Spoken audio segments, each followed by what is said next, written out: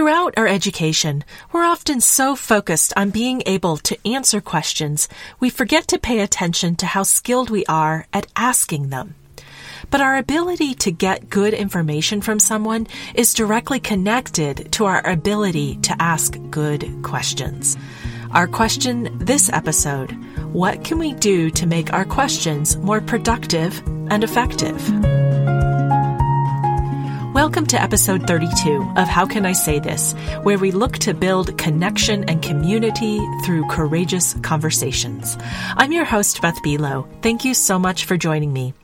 In this episode, I continue an exploration that I started in episode 31 of the art and science of asking good questions.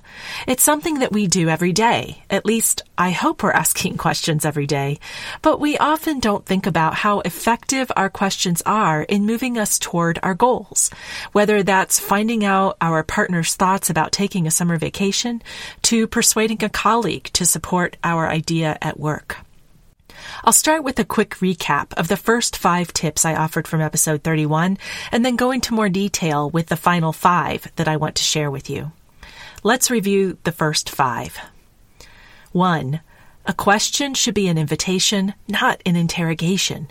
By asking a question, you are opening the door for someone to share information with you.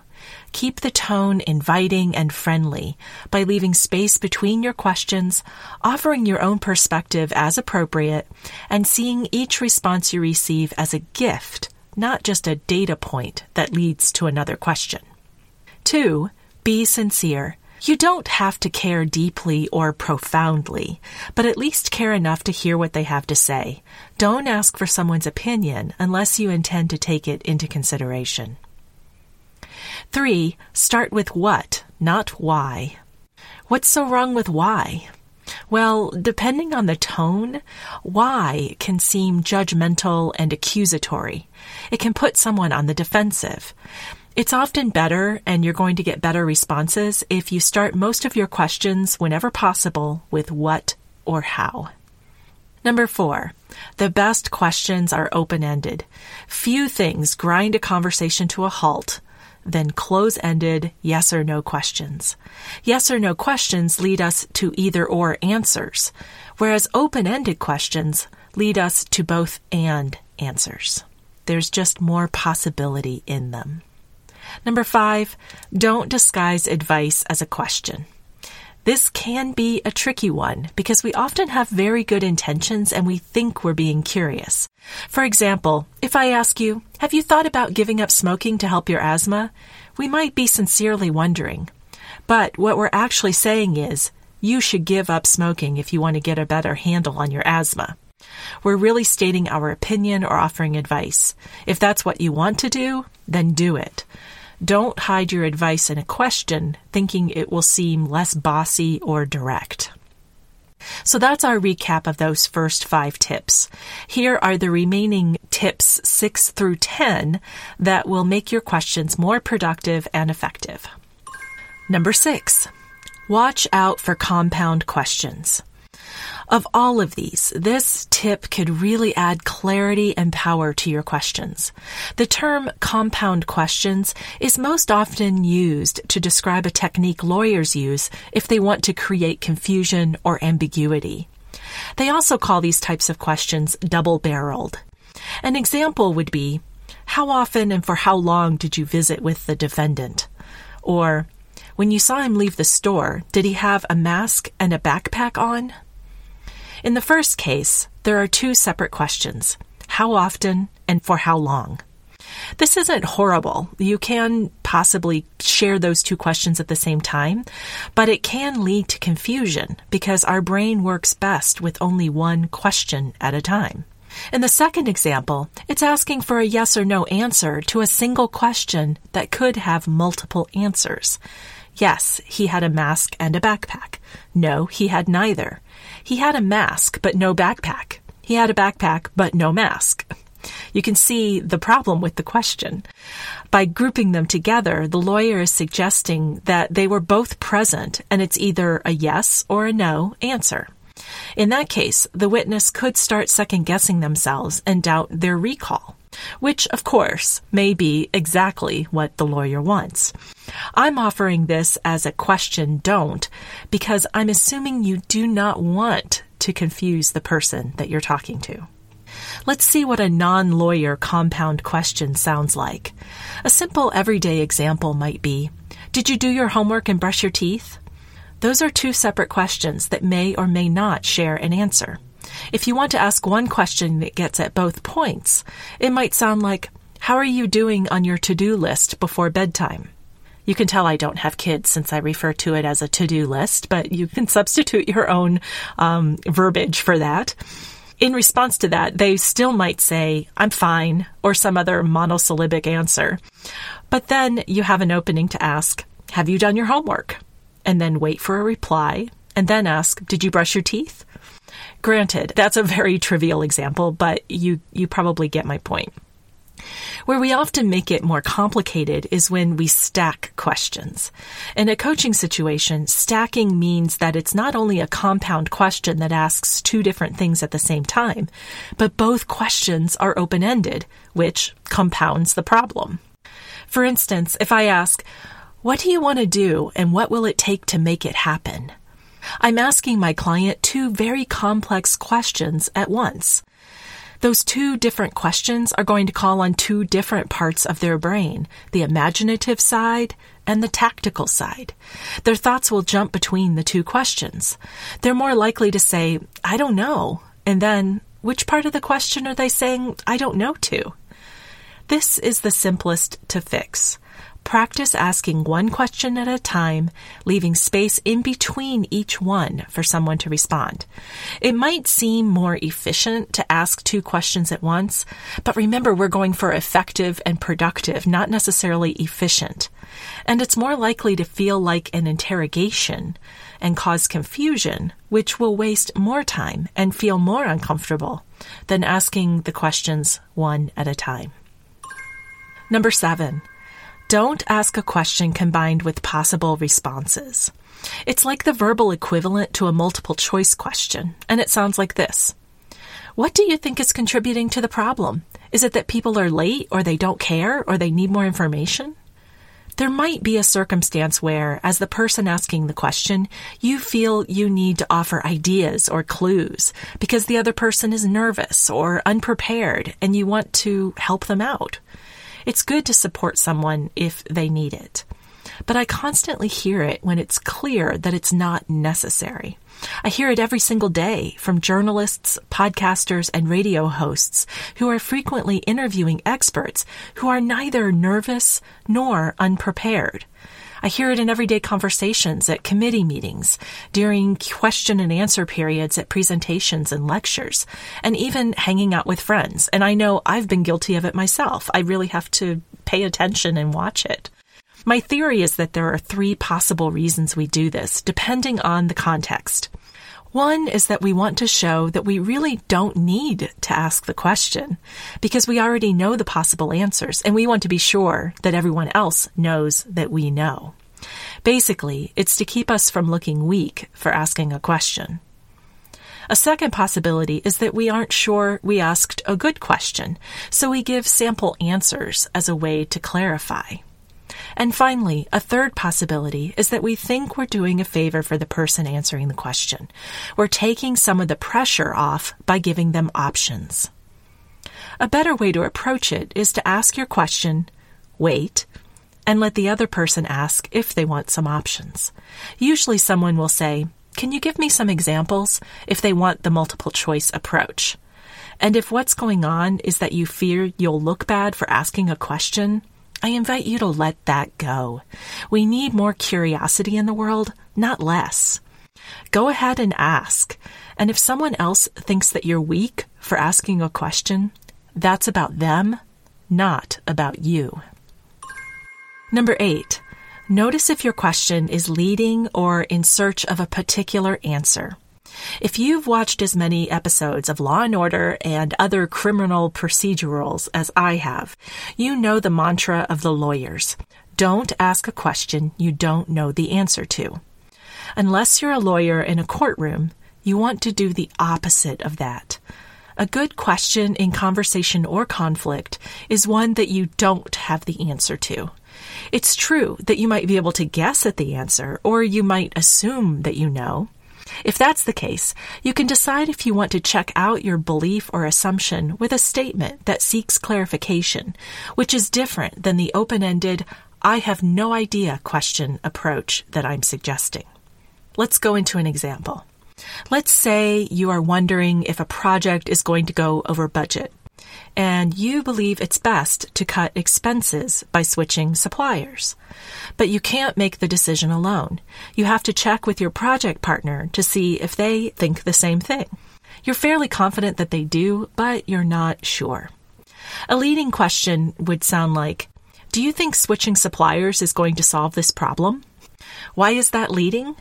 You're making a lot of assumptions by framing this as a yes-no situation and pointing them towards the answer that you hope to hear.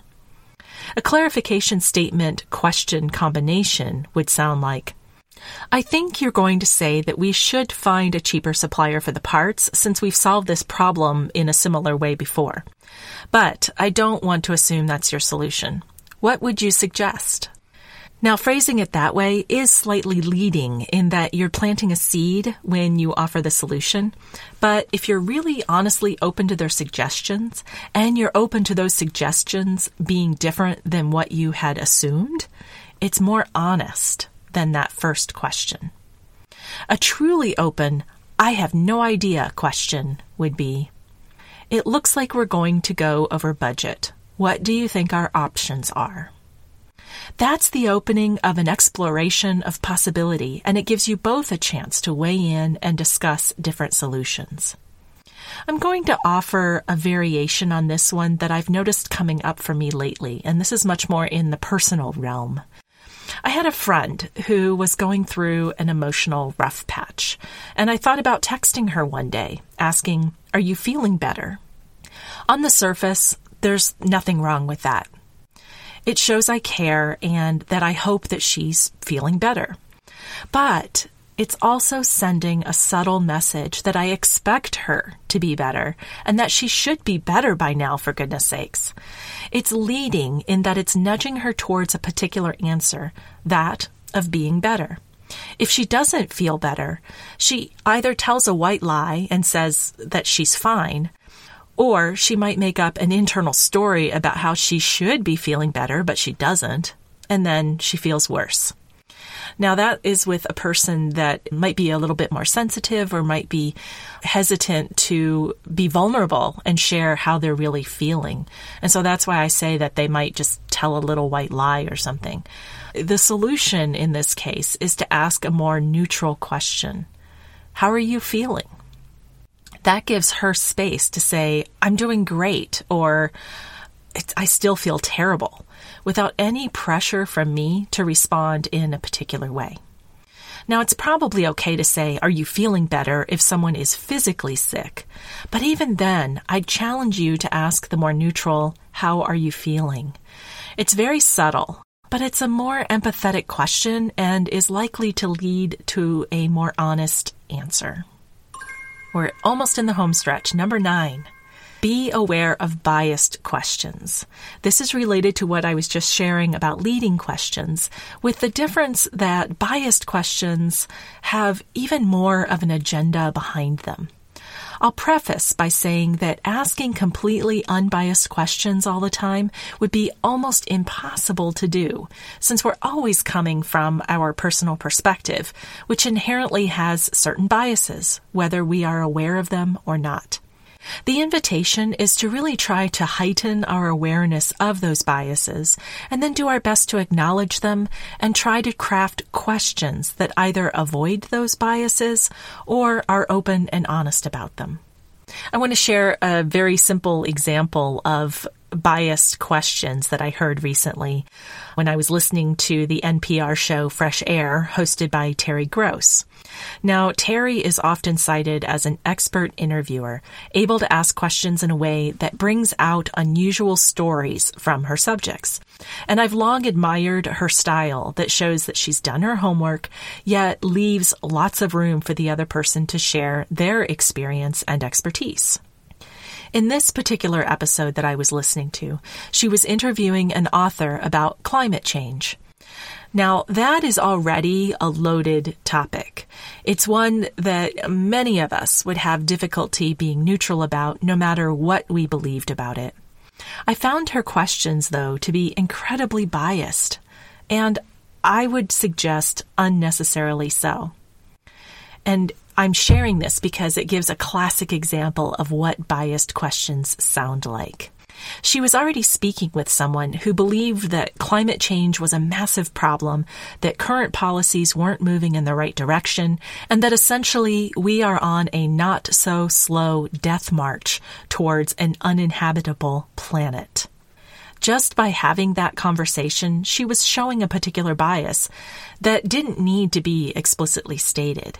And I'm okay with that, and I'm guessing the majority of her listeners were. But Terry let her own bias come through with her very first question, which was, how much worse has the climate change problem gotten since your book ends in 1989? Other questions included, do you think it's fair to say that the fossil fuel industry invented the idea of climate denial, which is both biased and leading? Her bias was further on display when she asked, do you consider President Trump a climate skeptic or a climate denier? One might say that she is not required to be neutral in her questions, since she's not reporting news in a journalistic fashion, but rather offering commentary that's going to be laced with opinion and, yes, bias. I completely get that, and I respect it. And I still would have preferred her to take a more neutral stance so that the person being interviewed could have had the opportunity to respond on their own terms rather than in reaction to her bias. It also sets a certain tone in the interview that would make it difficult for someone who disagrees to listen.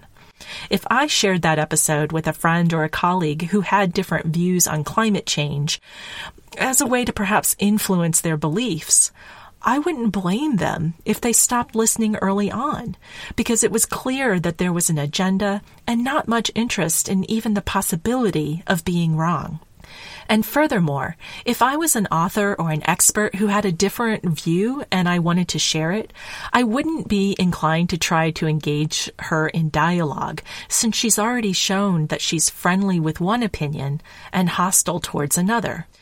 Having that kind of tone and approach cuts off multiple viewpoints, which limits the conversation along with our worldview and understanding of one another.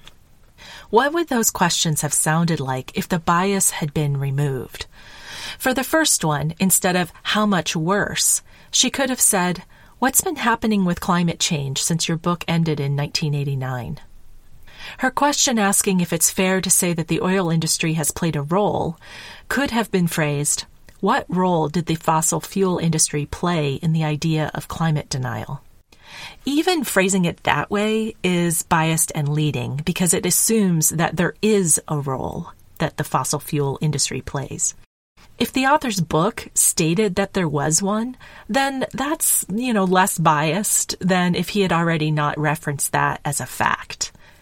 But, an even more open question that allows the interviewee to go where he wants and is therefore not leading or biased is, where did the idea of climate denial come from? Or what was the origin of the idea of climate denial? And by now you can probably guess how I would reframe her question about Trump. Instead of offering an either-or question, I'd ask, how would you describe Trump's stance on climate change? While most of us aren't interviewing people on NPR, we still benefit from noticing where our biases and filters get in the way. For instance, I was in a coffee shop a few months ago, and someone walked in with a Make America Great hat on. If I had decided to ask him about it, I would have had to check my bias against that hat. A neutral question might be, I notice your hat. What motivates you to support Trump? I'm making an assumption about their support, but it's probably a safe one to make. And I'm not injecting my own beliefs or opinions into the space by asking the question that way. When you're asking a question, let the person answering share things through their lens. through their perspective rather than framing your question through your own filter.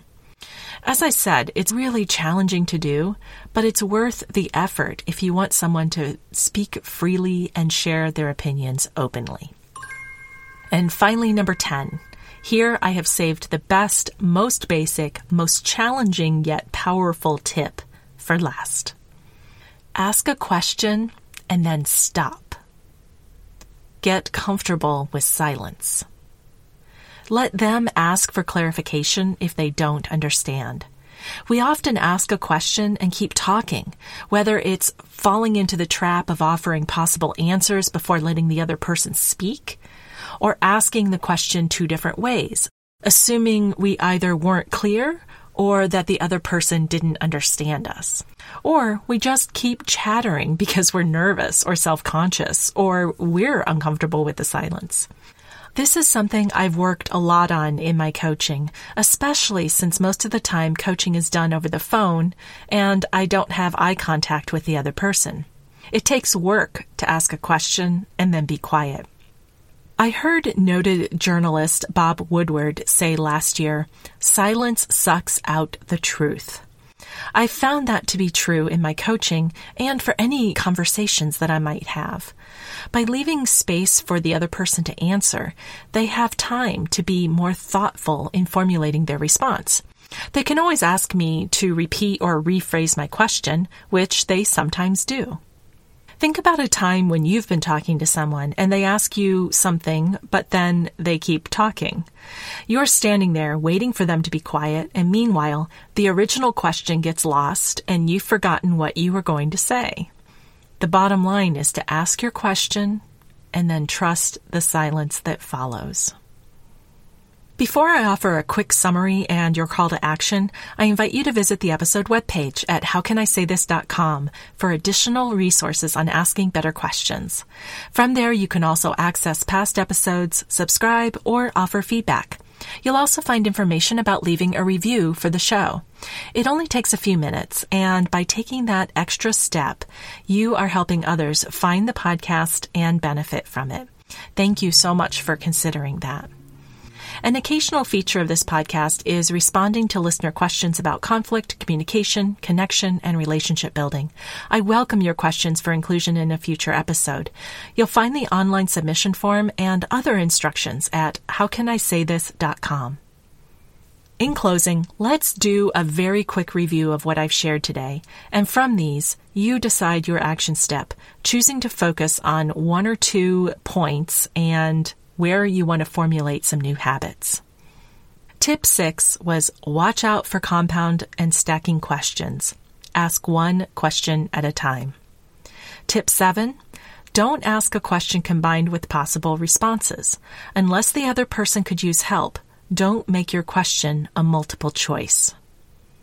Tip 8, notice if your question is leading or in search of a particular answer. Are you asking a question when you really should be making a statement? Tip 9, be aware of biased questions. If you come into your question with an agenda, you risk escalating conflict, and it's less likely that you'll get an honest answer. Try to reframe your question using neutral language. And finally, tip 10, ask a question and then stop. Get comfortable with silence. Trust the other person to ask for clarification if necessary, and leave them space to think and respond. These points, as well as the 5 points that I shared in the past episode, are all related to one another, and whether you take them separately or together, putting them into practice is going to transform your conversations. If you missed part 1, I invite you to go back to episode 31 to catch up. And don't be surprised if one or more of these tips becomes its own episode somewhere down the line. This is Beth Belo, and you've been listening to How Can I Say This? Our podcast producer is Paul Messing, and our theme music is by Brett Anderson. Thank you so much for joining me today, and I invite you to take what you've learned here and use it to speak up, speak out, and speak courageously.